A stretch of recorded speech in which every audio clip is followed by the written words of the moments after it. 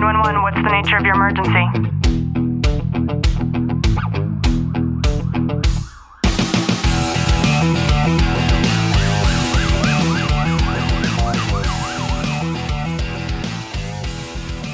Welcome back to another episode of Tactical Living by Leo Warriors. I'm your host, Ashley Walton. And I'm your co-host, Clint Walton.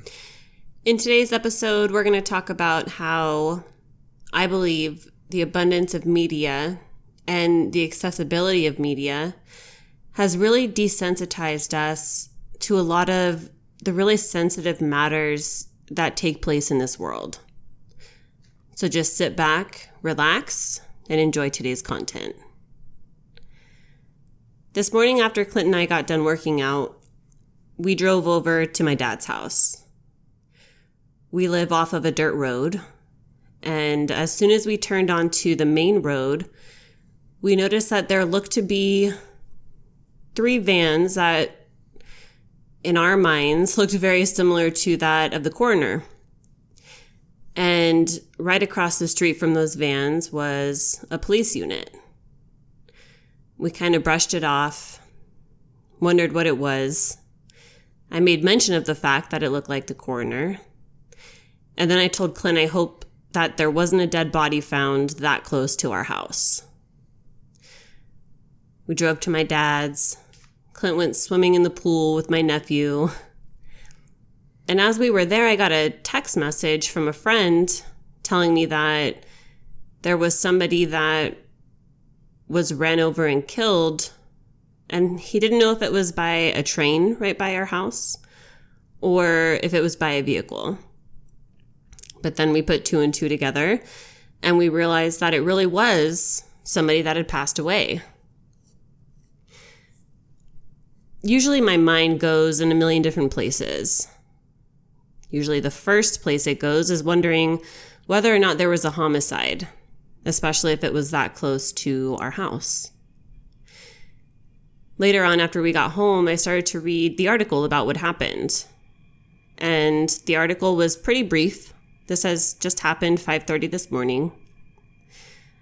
And all that it says is that there was a pedestrian versus vehicle, and the pedestrian is deceased.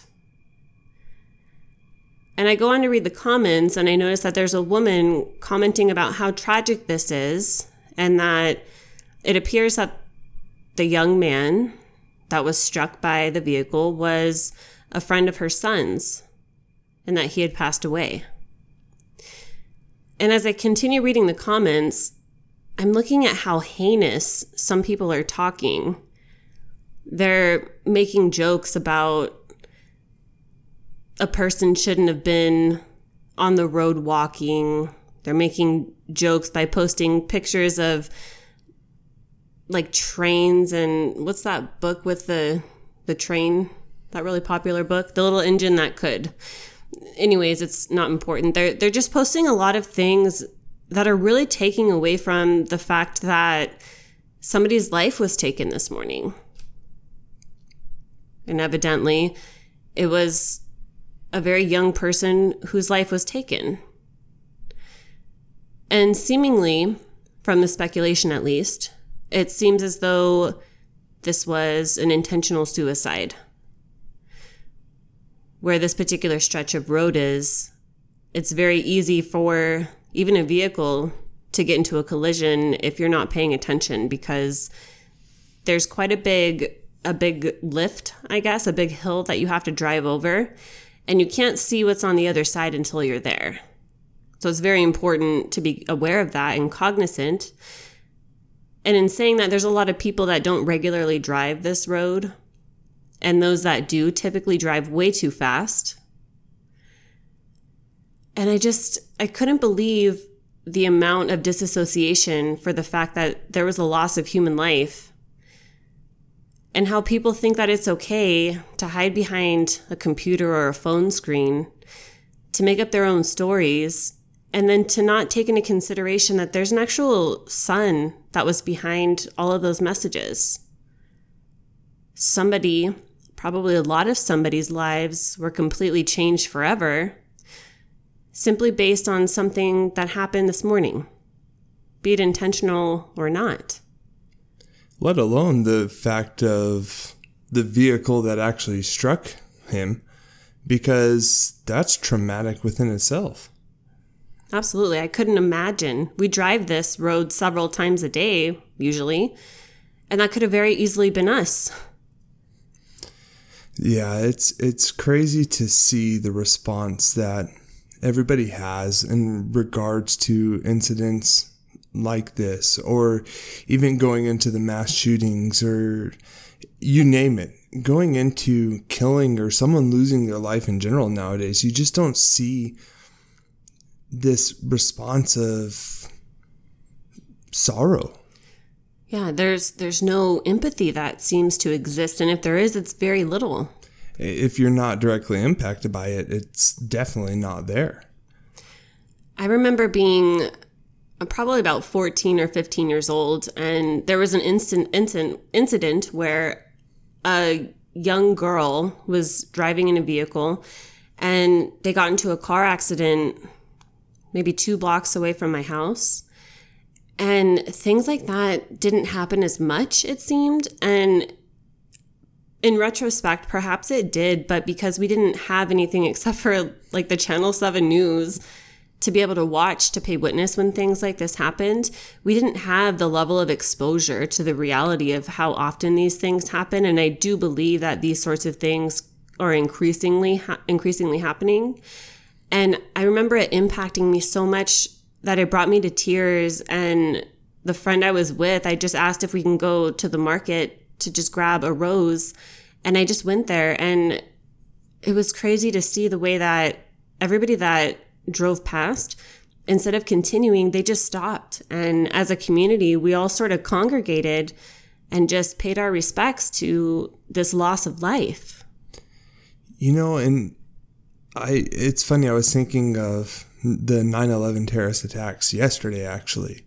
You know, it's approaching very soon. And I was just thinking, I remember my response to it. I was a sophomore in high school at the time, and it just was really tragic.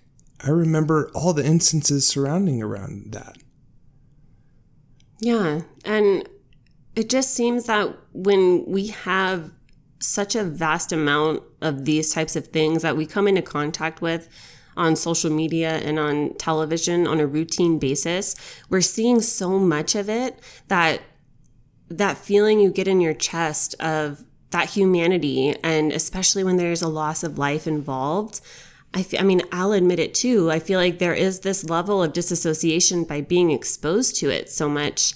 And Clint, I just wonder, as a police officer, being exposed to those sorts of things, especially in the city that you work where it happens so often, how has that changed your perception?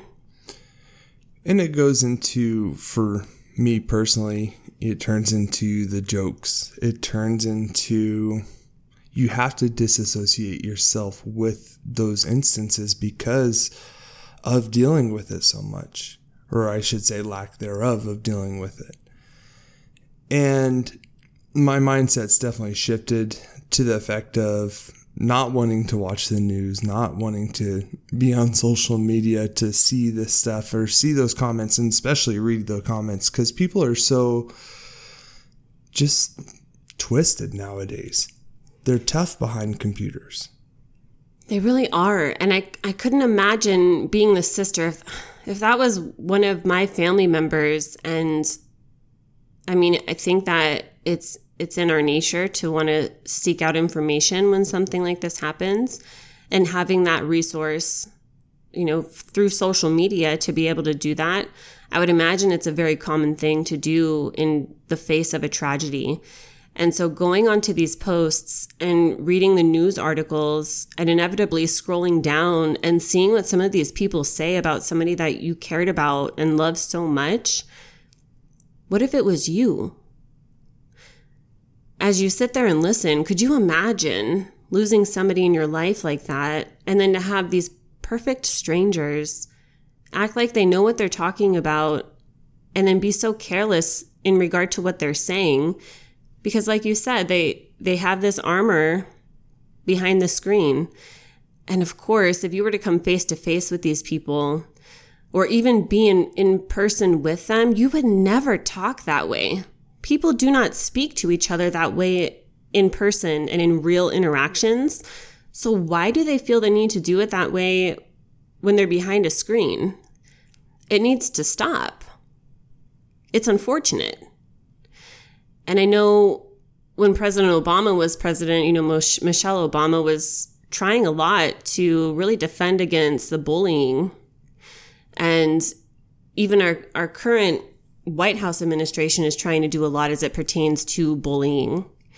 And I can see how this just stems in a lot of different directions, because we think of bullying and we think of these young, innocent children who don't have their own defenses about them.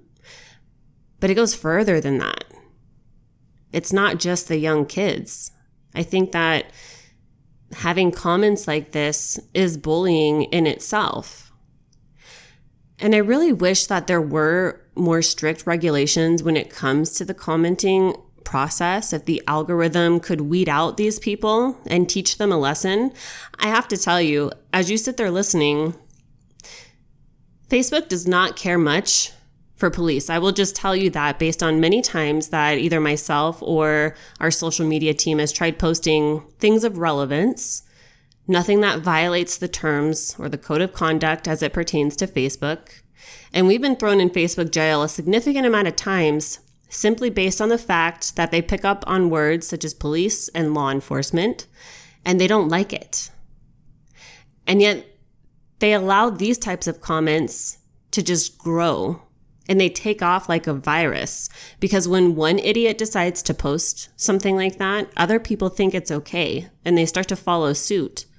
And sure, there are a very few amount of defenders, but a level-headed person doesn't want to get into some behind the screen argument and social fight over something that's as irrelevant as an idiot deciding to post such a bad comment about somebody and, their death.